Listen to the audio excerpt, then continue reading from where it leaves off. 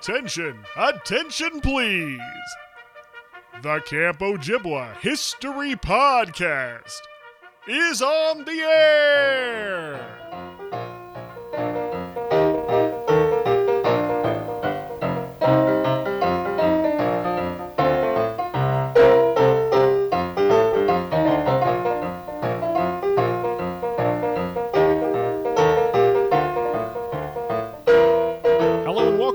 Ojibwa History Podcast. My name is Christopher Thomason. I'm your host for this and many, many more trips down memory lane. The Camp Ojibwa History Podcast is a podcast dedicated to collecting the stories, the history, the memories of Camp Ojibwa for Boys in Eagle River, Wisconsin, founded 1928. So the show's been on summer hiatus. And we apologize for those of you who have been left waiting for new episodes. But don't you worry. As soon as camp is over, we'll be back with brand new episodes. I've already got a ton of interviews lined up. It's going to be a great fall for the History Podcast. But today is a special classic episode. You know, I've posted a few of these. And for those of you who have been looking for old episodes, you've noticed that iTunes has started to drop off some of the earliest stuff. So I want to get some of the classics back in the mix. But this one's a special one. Steve Elrod is our guest today on the Camp Ojibwa History Podcast. It was recently Steve's birthday, and I told him as a little celebratory thing, we would bring his episode back. But also, Steve was one of the first interviews I did. And Steve and I didn't know each other very well when we sat down together. We certainly didn't know what the History Podcast was going to look like. And I can tell you that since that interview, and over the past year working on OJ90, Steve and I have become very good friends. There were many, many weeks of us speaking, not just daily on the phone, but many times a day on the phone all throughout. So it's fun for me to go back and listen to this episode and think about how we barely knew each other. And we were just really working off of our Ojibwa knowledge. But now we've become such close friends. And it's truly great to know Steve as well as I do. So that said, here we go. Steve Elrod on the Camp Ojibwa History Podcast. You say the price of my love is not a price that you're willing to pay. You cry in your tea, which you hurl in the sea when you see me go by. Why so sad? Remember we made an arrangement when you foremost, for the record, please state your name and years at camp. I'm Stephen Elrod. I was at camp as a camper from 1968 to I was there for a total of 10 years. Okay. So let's say 68 to 78. That sounds 1968 great. to 90. However, I was at camp as a post camper from 1960 to 1968. Oh, okay. So I was 3 years old when I first came through the gates of Camp Ojibwa. Well, that was going to be my next question is when's the first time Camp Ojibwa even was a thing in your life? The first time you'd ever thought of it or knew anything about it? When my parents took me to post camp. My Camp Ojibwa goes back in my family. My dad was a camper in the 40s for several years. He then went as a married couple to camp with a bunch of other groups of people, the Gainers, the Burrs, camp friends of his, and left us home. So I knew he was going to post camp as adults. It was at the time when Pearl would not allow young kids to be at post camp. Oh, okay. I didn't know that was that there was a change in that. That actually changed when I had kids. I'll get to that because I've been a post camper really straight through from 1960 to the time I bought my house down the street from camp, and we've lots of post camp stories that Denny knows. But so. My life at camp is really the son of a camper, the father of a camper, a counselor, and a post camper. So I can tell any and all of those stories. But it's my first memory is in 1960 when I was a 3-year-old at camp, which was the minimum age you could be when you went to camp. Wow. Okay. So having that sort of unique experience of being a post-camp kid first before coming to camp, was there still a camp call? Did they still come and do a camp call at your house? Yes. So that was actually interesting. My parents insisted on that because my dad had a camp call. When he recalls it, when he was young, his father and Al Schwartz knew each other from the Covenant Club, and that's how my grandfather knew to send his son to Camp Ojibwa during the war. And it was difficult times, and so my dad recalls very vividly Al Schwartz coming to his home and talking about camp and convincing my grandfather that this is the best place for a young boy to go during the war, and camp was an interesting time, obviously, and my dad recalls it very vividly. My dad went to camp for 3 years, one collegiate week, twice during those 3 years. Quite a record. And incidentally, I have his trophies, so that could be something that that'd be wonderful. Could be on display for your exhibit. So when it came time for me to have to go to camp as a camper, I had been going now for 8 years. Interestingly, despite the fact that I was so intimately involved in camp as a post-camper, my parents didn't think I was ready in 1967 to go to camp. They thought they'd wanted to try out overnight camp, so they sent me to a camp called Hastings, which they didn't realize was a YMCA camp. And I went for 2 weeks because they liked a 2-week program. And I came back with a beautiful portrait of Jesus Christ, and it liked the whole experience. And they said, "All right, it's time for Ojibwa." So they had Mickey and Al come to our house and do the whole camp call experience. And my memory is all my dad would talk about during post camp, and he would actually map it out, was that he swam around all 3 islands. He did the 3-island swim. And I was a swimmer, but it frightened me that you would go outside of the swim area. Sure, of course. And he took me in a rowboat around the 3 islands. That was his big thing. He knew that I wasn't much of a sports activist, that I really was not a great athlete on land, but I was great in the water. So all he wanted was for me to swim the islands, and that scared me the most. I did not want to swim the islands. So I recall this distinctly. At the camp call, with tears coming down my eyes, I said to Mickey and Al, I said, I will go to camp, but please don't make me swim the 3 islands. And I remembered Mickey or Al saying, "Well, I've got good news for you. We've cut out one of the islands. It's now just a 2-island." And so that I felt a little better, but it was going to all the way down to the 3rd island. Was the one they cut out was the one that had what we call the 2nd island, Isle of B, and so I'm off on a tangent here, but I recall my entire first 7 weeks at camp or 6 weeks, whenever they did the island swim. It was an event. It was sometime in the second part of camp, maybe the 5th week. I was fretting the experience, and I do recall swimming around the 3rd island and being so elated, and writing the letter home, and I still have the letter saying I did the 2-island.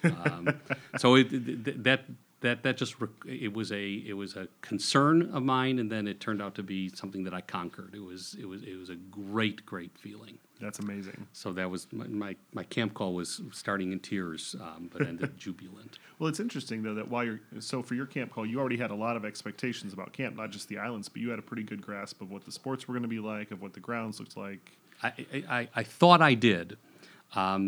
But I wasn't completely prepared. I mean, post-camp, a young kid at post-camp, I remember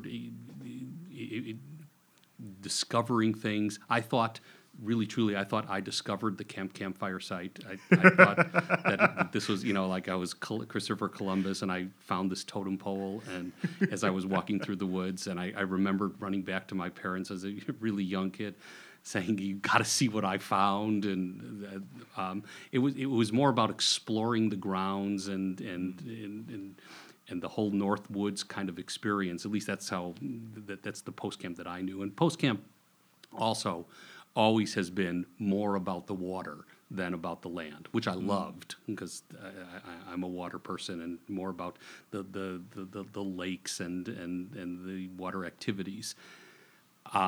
There aren't very many organized sports and athletic land sports during post camp. Sure. We talk about it. I'd see all the plaques and different teams, and it didn't gel. And keep in mind, I was at post camp for 8 years or 7 years before I started as a camper. So it was a culture shock when I started in 1968 as a camper, and I vividly remember my first week of camp. And it was a great concern, because camp had really, for me, it was associated with my family. It was a family vacation. It was a family trip, and all of a sudden I'm there by myself, and I was terribly homesick. I, however, was fortunate enough to be in a cabin with Steve Katz as the counselor. And he quickly assimilated us to camp. And Steve Katz stayed as our counselor, my group, for 5 out of the 10 years that we were campers. How that was allowed, I don't know, but he continued with us, and he got the nickname Crazy Cats. And from the very beginning, we were climbing trees with him. I did not climb the pole, but I stood at the base when he climbed the antenna tower. And some activities occurred during post-camp. That's excellent. So how did you come to camp? In 1968, it was a bus. Although it was interesting, I took a bus I lived in the city, so I took a bus from the Adler Planetarium. And our bus was always like the orphan bus. I only did that for 2 years, and then I caught on, and I made my parents drive me up to Ravinia, where all my friends got on in Highland Park. I learned real quickly that I didn't want to be the orphan bus. Our bus had to stop for people in Kenosha and Waukegan. I think one year I got on at Old Orchard, but I remember, because I was a city, and this is also interesting. My parents believed in overnight camp. Both of them went to overnight camp. They were strong believers. I lived in the city of Chicago, went to Chicago public schools. The Chicago public school did not let out until after camp started. My parents were such strong believers, they pulled me out of school for the last week of school so that I could start camp on time. I was one of, at that time, it dwindled down, but just a handful of boys that lived in the city. Most were suburban. At that time, you had Lincolnwood and Skokie, in addition to Highland Park and Glencoe. But so I was rather a small minority of campers, and I really knew very few people. I knew the camp, but I knew very few people when I went up to camp.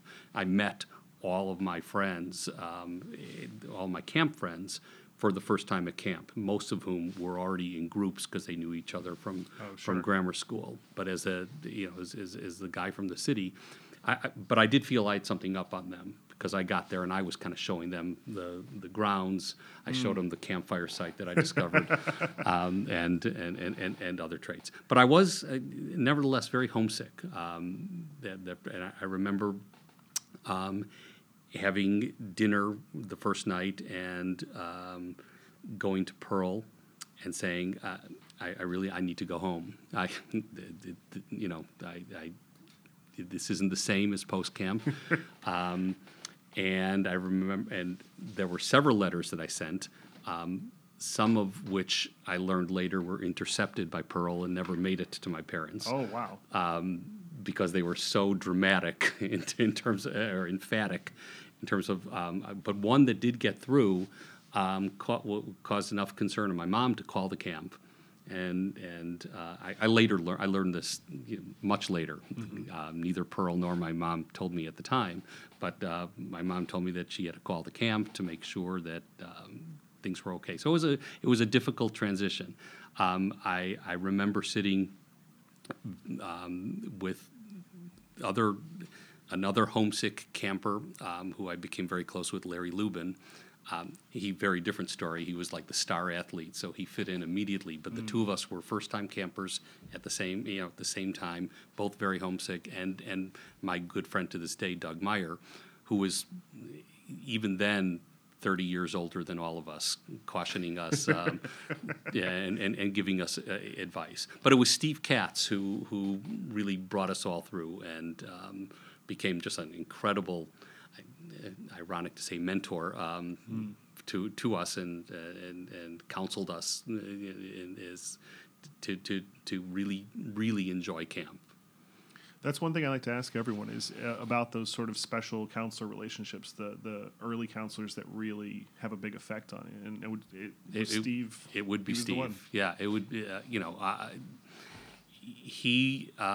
Well, first it was interesting to learn that he was from New Orleans, and I have my mom's family is all from New Orleans, and it turned out he lived on the same street as my first cousins and my grandmother.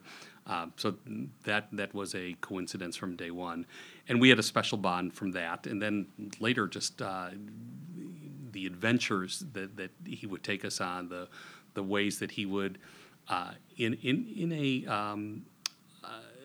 still push the envelope enough to defy authority, Denny, and to irk them, but in a playful way. A raid on the mess hall and having. I remember having Otto's chocolate pudding cake behind the mess hall that Steve had somehow arranged with Otto, the bakery chef at the time, and special things like that. It may or may not have been condoned by head staff. We all thought it was not, which made it more fun. and I grew up never defying authority, and it was just an eye-opening experience for me. So that was pretty great.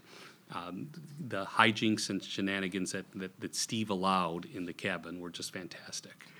And even watching him get in trouble was kind of fun too. Of course. And what was your first cabin? Cabin 5. Cabin 5.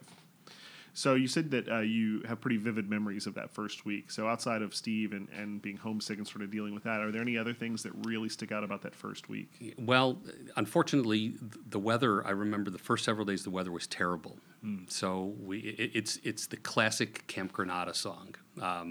And the weather was awful, and then all of a sudden, wait a minute, it stopped raining, and the rest of the camp was fantastic. But the weather was terrible. We spent a lot of time in the arts and crafts shop, and it was a downer.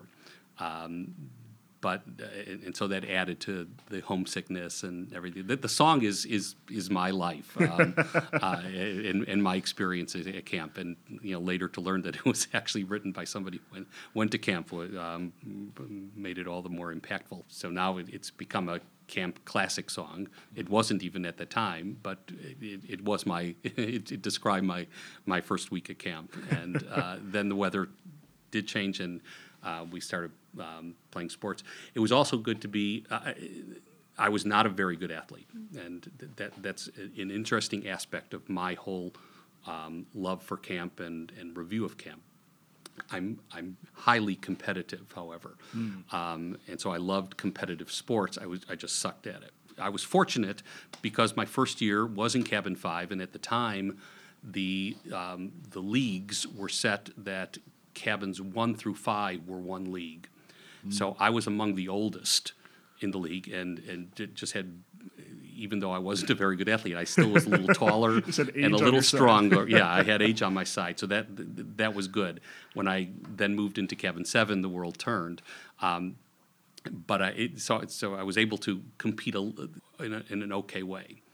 The athletic part of camp is interesting, and the sports part, Ojibwa as a sports camp, is very interesting because people that knew me, and keep in mind I was the only one that went to camp, and when people learned that the camp that I went to was Ojibwa, people were stunned.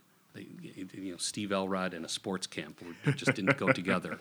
It was an oxymoron, and it is odd as I look back. Why I had this strong love of camp. My dad was a major athlete. He won practically every league in 2 collegiate weeks while he was there. My son was a major athlete, first pick in everything while he was there. I was not. I was none of the above. Yet I love camp as much, if not more, than both of them. And I often think why. Why?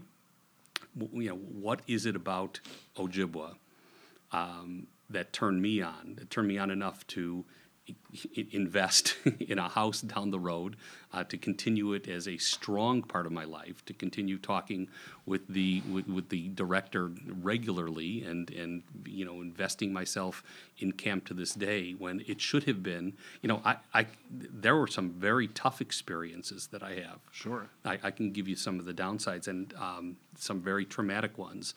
And I often question myself, what is it? And I come back to, it is the structure of Ojibwa. It is what it is about, as opposed to the actual day-to-day activities. I will not be able to tell you a story of a choose-up game on the Warrior courts, or playing under the lights, or those aren't my camp stories. My camp stories involves I loved the structure.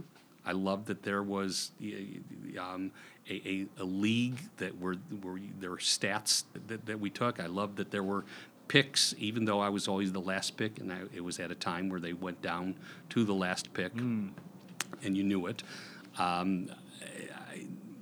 It didn't bother me. That was a structure. That was a system that I was part of, and I like being part of a system. And there was an overall feel of Ojibwa that I liked. I also liked. There's something about the camp facility that I love. I love the location. I love the lake. I love the feel of the land. I love the North Woods. It's a complete antithesis to everything else that I do. I'm not a woodsy person. I'm not an outdoorsy, but it's my introduction to that, and it always has been. So that there's that part of it. So I knew from taking my family, since my kids were very little, to post camp, that I loved the recreation aspect of the North Woods. I loved the lake, and I felt that I wanted to go beyond camp and get the true North Woods feel. So we rented a house for a couple of weeks at one, and as an investor, I was able to stay at camp for a week in the investors' cabin. I loved that. And we rented out. We kept graduating. Finally, I decided I wanted to buy a house. And I knew that if I were to buy a house, I wanted it on Catfish Lake. sure. So we looked at houses on Catfish Lake, and our broker real estate broker took us to the house that we ultimately bought. And we went one afternoon, and we're touring the property, and all of a sudden we hear a bugle call. And I said, "Oh my God, what's that?" And the broker, who was very concerned that may be a deterrent, said, "Oh well, you don't think anything of it. It's just a boys' camp. They're only here for a short period of time." I said, "Wait a minute. You can hear Ojibwa." She goes, "Yeah, that's the camp, but don't worry about it." I said, "No. That's a complete turn on. Where can I sign? I'll buy the house." That's amazing. I love that. I hear all the bugle calls, and it's actually sad when I'm there and camp's not in session that it's so quiet. So that's a love for me. That's wonderful. But Chris, at the risk of giving a little bit of a downer, but I think it's important. I went to camp. I want to talk about the things that make me question why I like this, because there were some down. If that's okay, I think that's true of many people's experience at camp. That it wasn't 100% rosy, and some better and some worse. But I think that the thing you're talking about is super important to this. This memory would cause somebody to really question, why you would even want to be there. A very close friend of mine is very active in Kawaga, another camp, and he always questions. Whenever I would tell him some of these stories, that would never happen at Kawaga. Well, I think that some of these stories would never happen at Ojibwa in this day and age. But one story I remember. So my second year of camp, 1969, even though I did win Collegiate Week that year, I was still a terrible athlete. I was now in the next league group, then Pineapple League, and I was at the lowest end of the age group. And even kids in my own age group were stellar athletes. I happened to be in a cabin with Larry Lubin and Marty Block and others that were, out off the charts. And truly, these became college stars. Sure. And those were the kids that were my age. And they were much older. So I was truly a horrible athlete.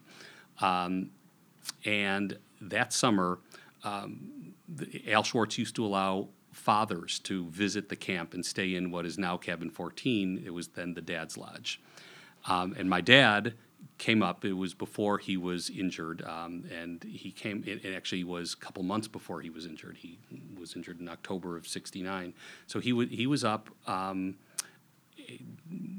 think, by himself to just observe. And he came to a Pineapple League game of mine on Diamond 2, and I was the substitute catcher and struck out every time, and I just got more humiliated and it was very hot out, and we sat there watching him, and then he insisted that we practice afterwards, and everyone went to G-Swim, to the general swimming period, and he made me stay behind and practice. He bought into the old time camp, and he didn't want me to be. And a lot of my friends stayed around, and everyone was there as I was trying to swing a bat, and hit the ball, trying to help me out, but. It was just a genuinely bad feeling, followed by, and that came and went, so I was embarrassed. The next week, there was a baseball game on Diamond 3, and there was a counselor who was my coach, and I screwed up somehow, some way. I ran when I shouldn't have ran, or sure. I think there was a pop out, and I decided to run. So he got so upset with me. He took it was the 16-inch ball and threw it at me, wow. And in front of everybody, very embarrassing. And what was interesting, it was my birthday. Oh. I have my, was fortunate or unfortunate enough to have my birthday at camp every summer. And I remember you have to stand up and sing. This was actually, it turned into a good story. And I stood up and had the whole camp sing to me. And I saw that guy who had just whipped a 16-inch ball at me. I saw him sitting at his table with his head down. Wow. And I actually felt great. But so those stories would I think make somebody say, this camp is obviously not for me. That's on top of being the last pick and having everybody know it. And somehow, some way, I kept wanting to come back. It was never a question. There was never an issue that I wanted to come back and I think try to improve, try to do better, but also never let it get me down. So it got to a point where there's the bases. I'm playing catcher. The bases are loaded, and I would stop and I would say, "Wait a minute, bases are loaded. There's going to be a play at home. Somebody needs to substitute for me." To joke around, to say, "Hey, I recognize it. Let's call it like it is." Or if we're in a volleyball game and I have the center position, say, wait, somebody needs to rotate. I can't be in the center. I guess people respected it, or at least I acknowledged it, and I was able to move on. It turns out that despite my lack of athletic ability, I was one of the more popular kids at camp, no doubt. To the point that one year, the camp had an all-star team where people voted. I don't know if they still do that, but there was a ballot box, and you had a vote to put people. I got put on the all-star team just because it was a popularity contest. Despite all that, I don't want to say I gamed it, but I would never let it defeat me, and I kept coming back at it, and appreciated it, and I do believe that. What I learned at camp, sometimes the hard way, sometimes the easy way, made me the successful business person that I am today. I think that it helped me navigate through a very competitive world. And college, law school, in the law firm world, those skills were skills that I learned at camp, and greatly appreciative of them. Excellent. I want to step back for a second. You mentioned talking to Pearl your first day, actually, about being homesick. Tell me a little bit about your relationship with Al and Pearl, if you were campers able to have a good sort of personal relationship then? See, I had the benefit of knowing Al and Pearl at post camp, which is the fortune that little kids have of knowing Denny at post camp. Because the Denny and my kids had that. Denny at post camp is, and you've seen this, is just unbelievable. Absolutely. You fall in love with him, you adore him, you revere him, and that was Al at post camp, and Pearl. They when we were there, they ran it. In later years, Mickey and Riva started took over. But Al, really grew to love and respect him. So in 1960, he was perhaps getting up there in years, but still, I still believe I knew him at part of when he was still pretty active. My first year of camp, 1968, he was less active. Mickey and Denny. Well, actually, all my years at camp, Denny ran the camp as the program director, but clearly, and Al was just sort of there. He led us in cheers in the mess hall. You wouldn't go to Al with.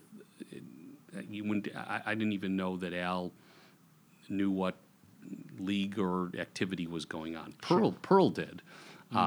Pearl was very, she would walk by, and if you were serving wrong at the volleyball court, she would correct you. And I remember once I was doing the backstroke, and she would be yelling at the side about that I should do it the wrong, different way. She would check your hands for, when you came into the mess hall, and wouldn't give you a treat or canteen. Candy bars were set up as you were leaving the mess hall. She would guard those very carefully, like a hawk. And once I had a bet with somebody, and I owed them a candy bar, and I gave it to them as I was leaving the mess hall, and she came flying out after me, saying, "Steve Elrod, I am ashamed of you, and you should," because I was giving somebody a candy bar because I'd lost a bet. Oh. Not only are you gambling, but you're giving away your canteen. I've known you all these years. You have disappointed me. Wow. Oh, it was humiliating, and in a voice that you could hear at the far field. I mean, yelling. The whole camp turned around. That happened once with Denny, which I'll tell you about when he learned that I'll actually jump to that story. It's almost the same location on the campus diamond. At the end of visiting weekend, Denny had learned that my wife, that Donna and I had brought him pizza for my son's cabin, Cabin 1. Some other neighbor of ours ratted on us. Because their cabin didn't, and so I just knew how to do it. And so there we are, the final day of visiting weekend, that Sunday morning, and I could tell just the way Denny was walking that he found out. And he was just Stephen Elrod, and he's walking toward me in the same way that Pearl Schwartz would have. But this time, I said to Donna, I said, "Here, you stand here." And I put her in front of me. And he still yelled, but I don't think as much as he would have otherwise. He still got very upset. Well, to Ann to go, my wife was yelling at me for putting her in that position. But same spot on the campus where I got in trouble. Well, it's part of life. You had nothing ventured, nothing gained. So Al was always a larger than life person. He was not the day-to-day operator. Denny was much more so. Pearl was much more so. But Al was just this lovable guy that would be there. Every once in a while, if you felt you were being treated unfairly, you would say, "Well, I'm going to go to Al," and for mediation. And I do recall those experiences early in my early years. He'd go to Al and he'd sit you down and resolve things. But again, at post camp, Al was just all over all the kids. I don't remember. Snipe hunts clearly were Denny. I don't remember what exactly Al did, but what? With Monty Feldman. Oh yeah, absolutely. But I don't remember what activities Al did with us at post camp, but he definitely did enough. And then I distinctly remember Al's cheers and games after dinner, and something that my favorite memory of camp is sitting in the mess hall and singing the songs, or Al doing a cheer where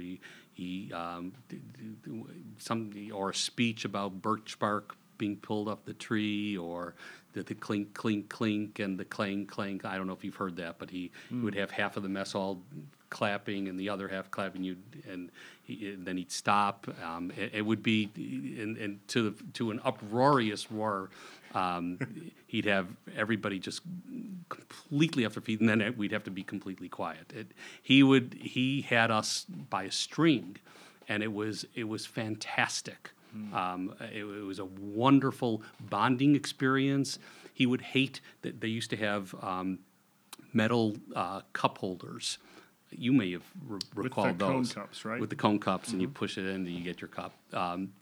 And he would hate when during dinner people would play with them, roller derby time, But during this particular time, he would have us take the metal things and claim them on he'd start by saying, I'm having such trouble at dinner because I hear this clang, clang, clang, and a clink, clink, clink, and then people would clang, clang, clang, and the mess hall, the roof would come off. It would be wild, and I loved those times. That's fantastic.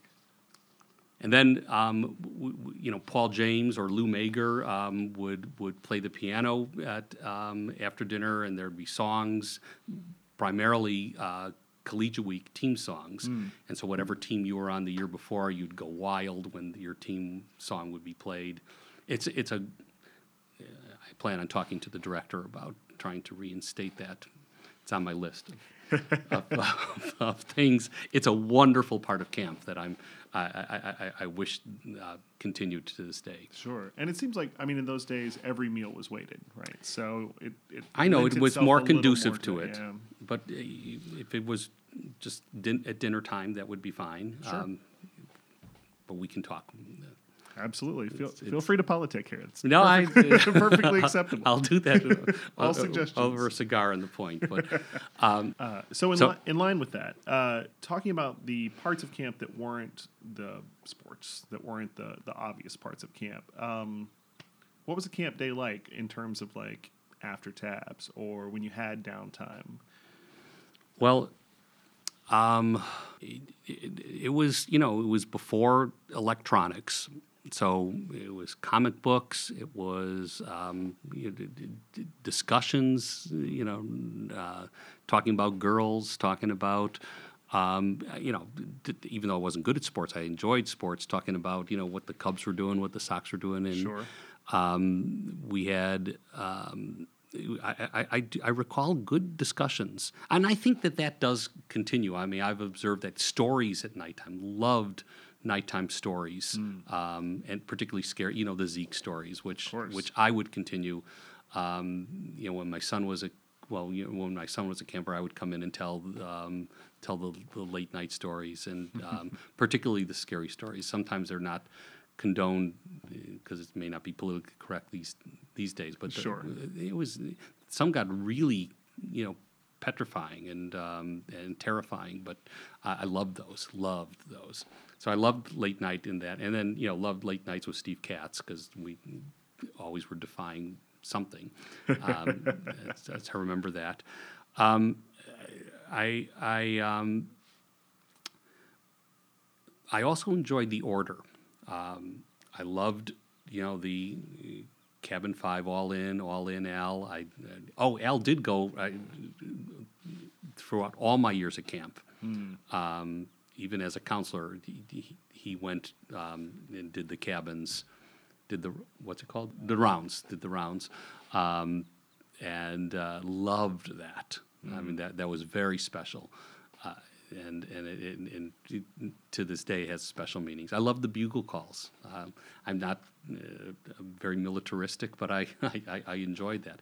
And in those days, we were. It was very regimented. When we lined up, we'd have to get at attention, campers' attention, and we'd have to be arms distance. So there was arms forward place, and we had made sure we were arms sideward, and straight lined, and then we were able to be at ease.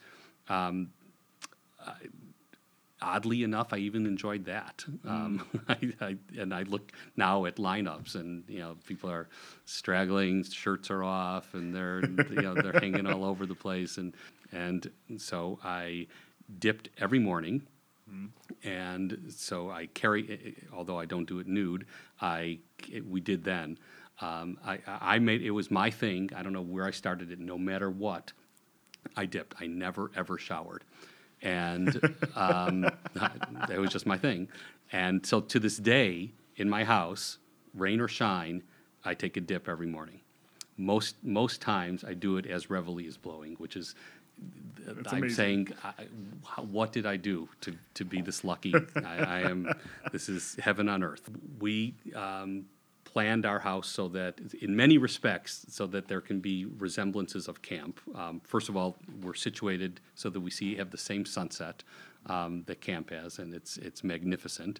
And we have our little signs that designate the far field and waterfront and.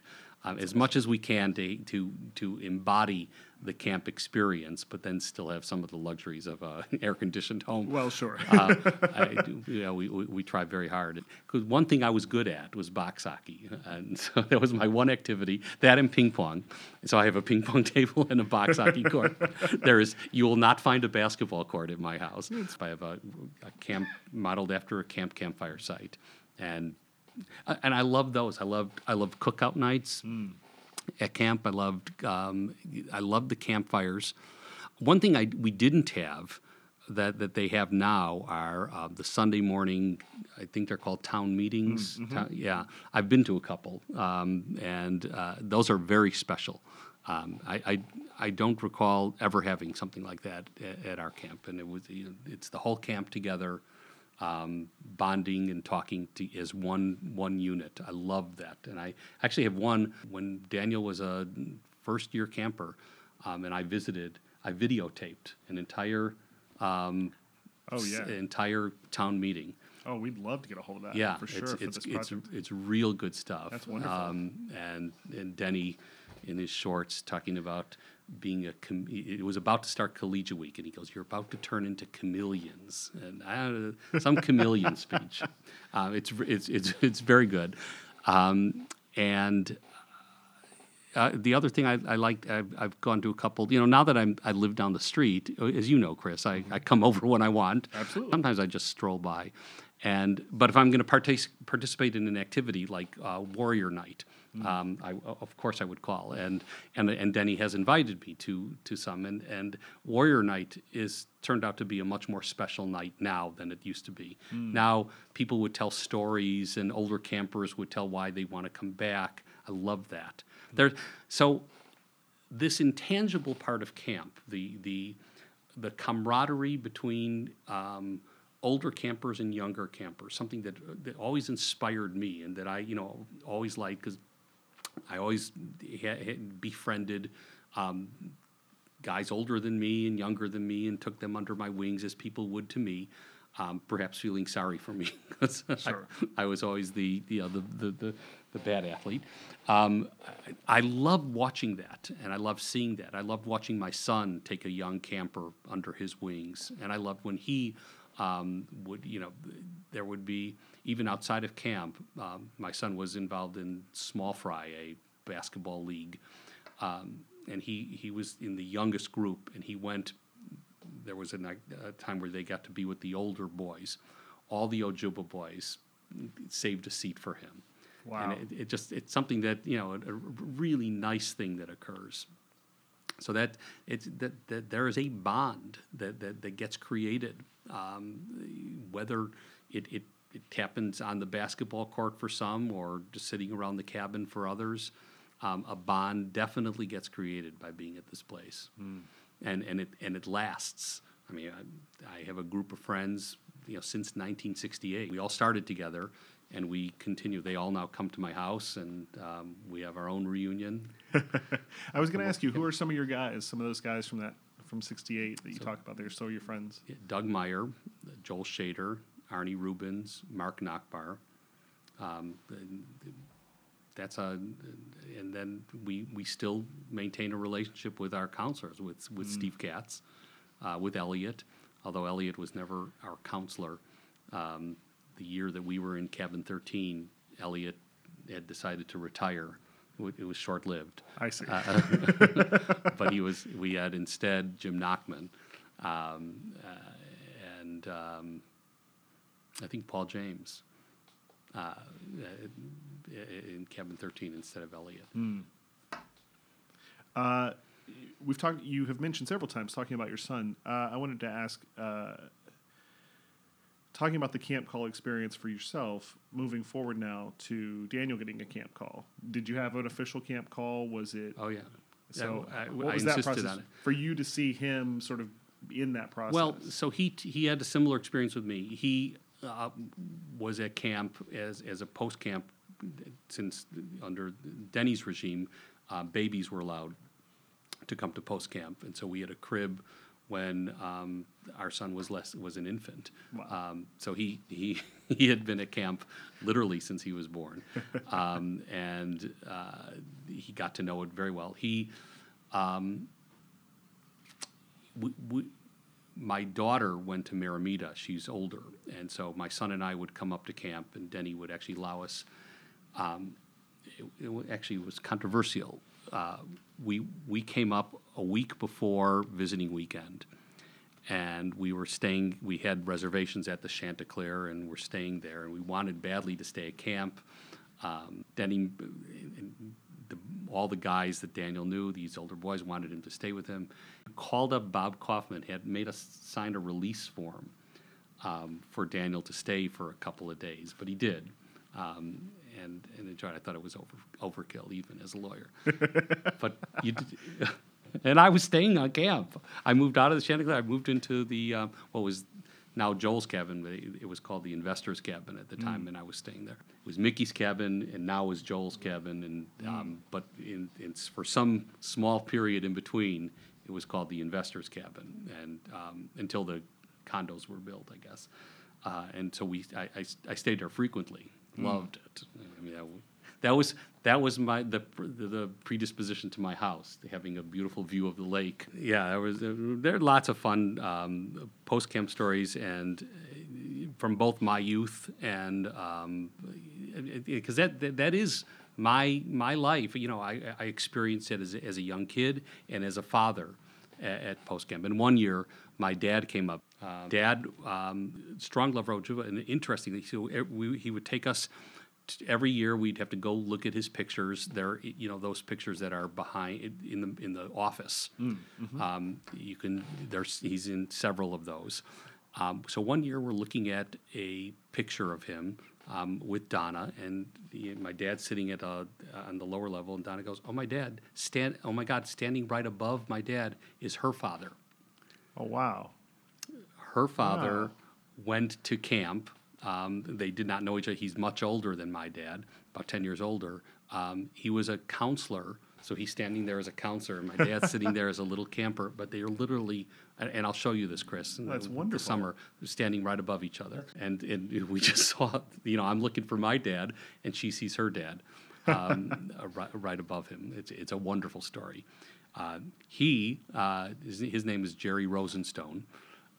Was also not a very good athlete and loved camp, but interestingly, he was not an avid marksman or into guns of any kind, but he headed up the riflery program. Oh. We always laughed at that because it just so incongruous to what he was, but he headed up there used to be a riflery range where the warrior courts are.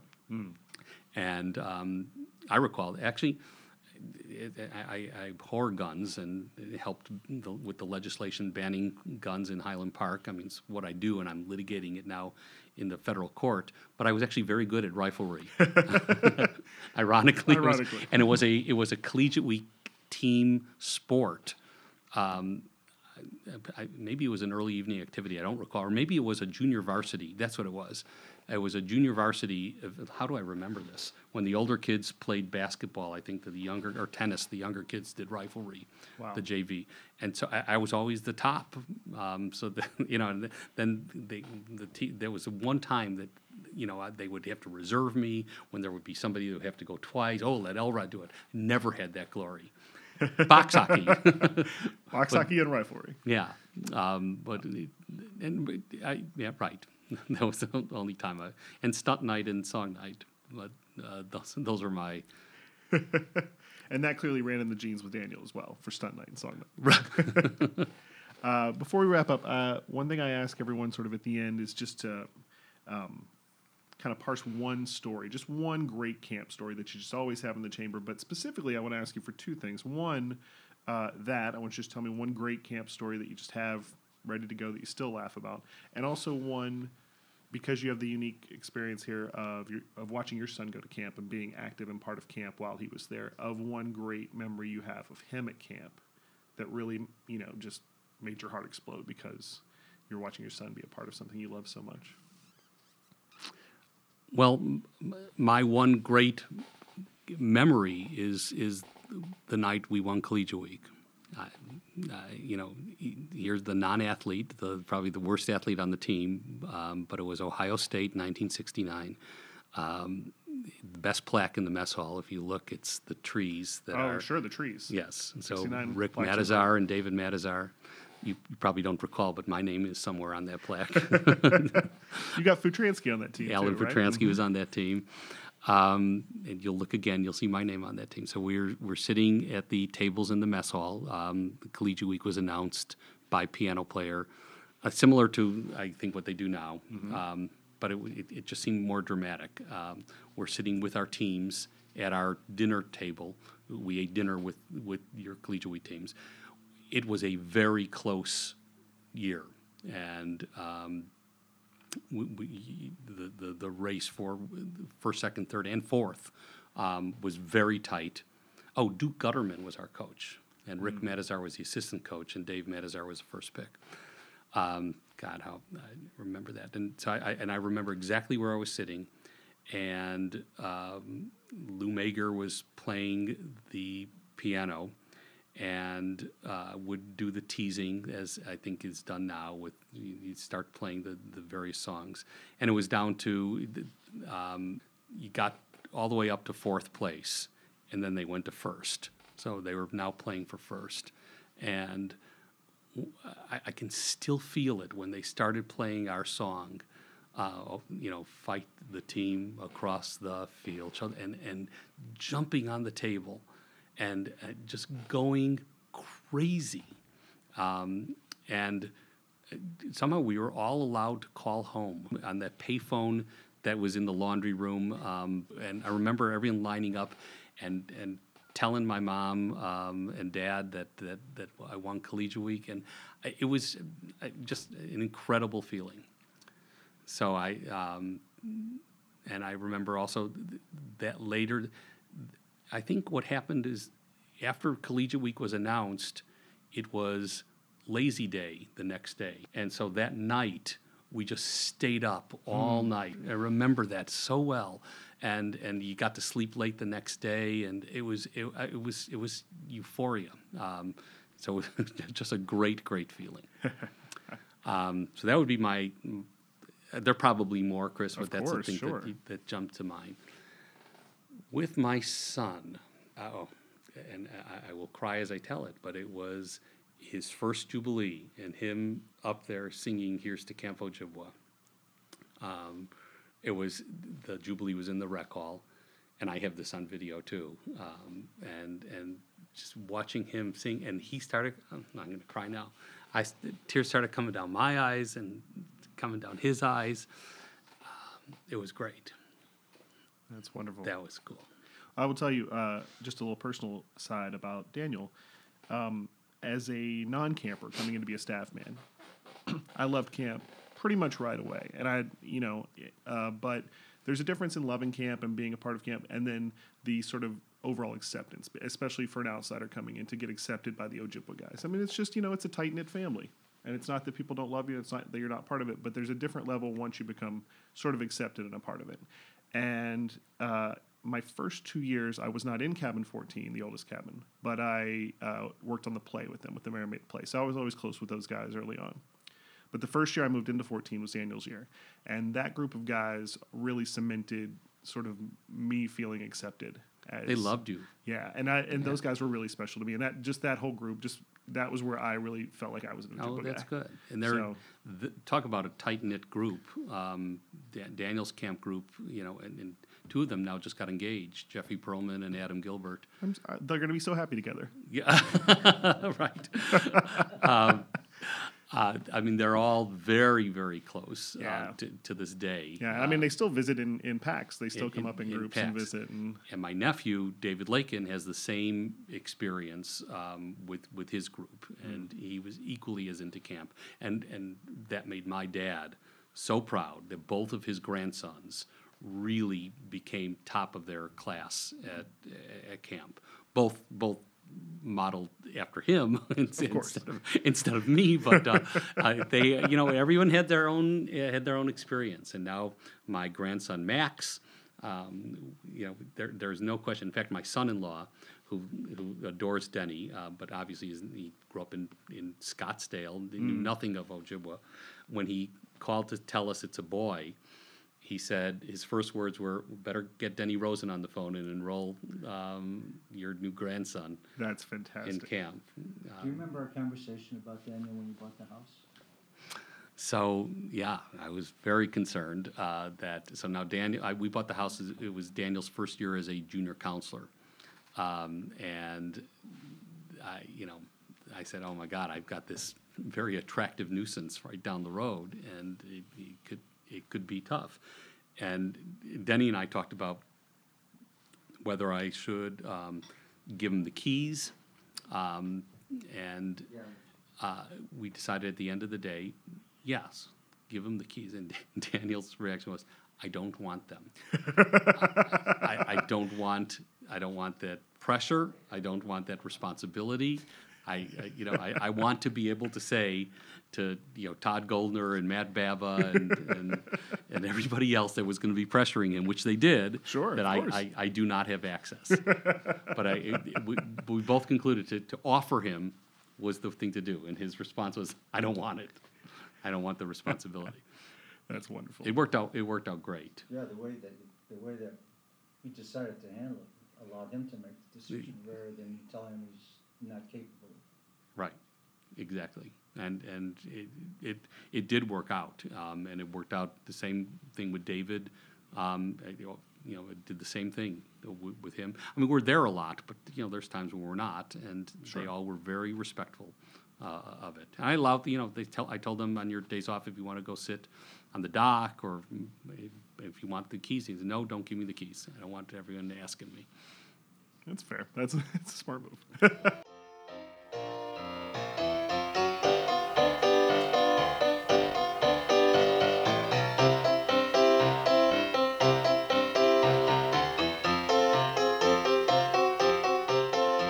Okay, that is it. Another classic episode in the books. Steve Elrod and I, like I said, just so amazing to hear us back then and how far we've come. So, Steve, I hope you had an amazing birthday. I know you were honored greatly here at camp by having the bench at Eagle Point memorialized in your honor. So now when you come to camp, you can sit at the Steve Elrod bench at the point, and I hope your birthday was amazing, my friend. As always, if you want to get in touch with the podcast, you know how. Drop me an email, Christopher at Camp Ojibwa History Podcast. Oh my God, it's been so long I forgot what the thing was. Christopher at CampOjibwaHistory.org, or of course just swing by the website. The hiatus continues, but we will be back in early September with brand new episodes of the podcast. Lots of new guests you haven't even thought of yet. I've got some new content for the website. I'll give you some updates on the museum because I've been working hard all summer long, putting things in the museum and getting it ready. But for now, it's time to head to the point myself to have a cigar.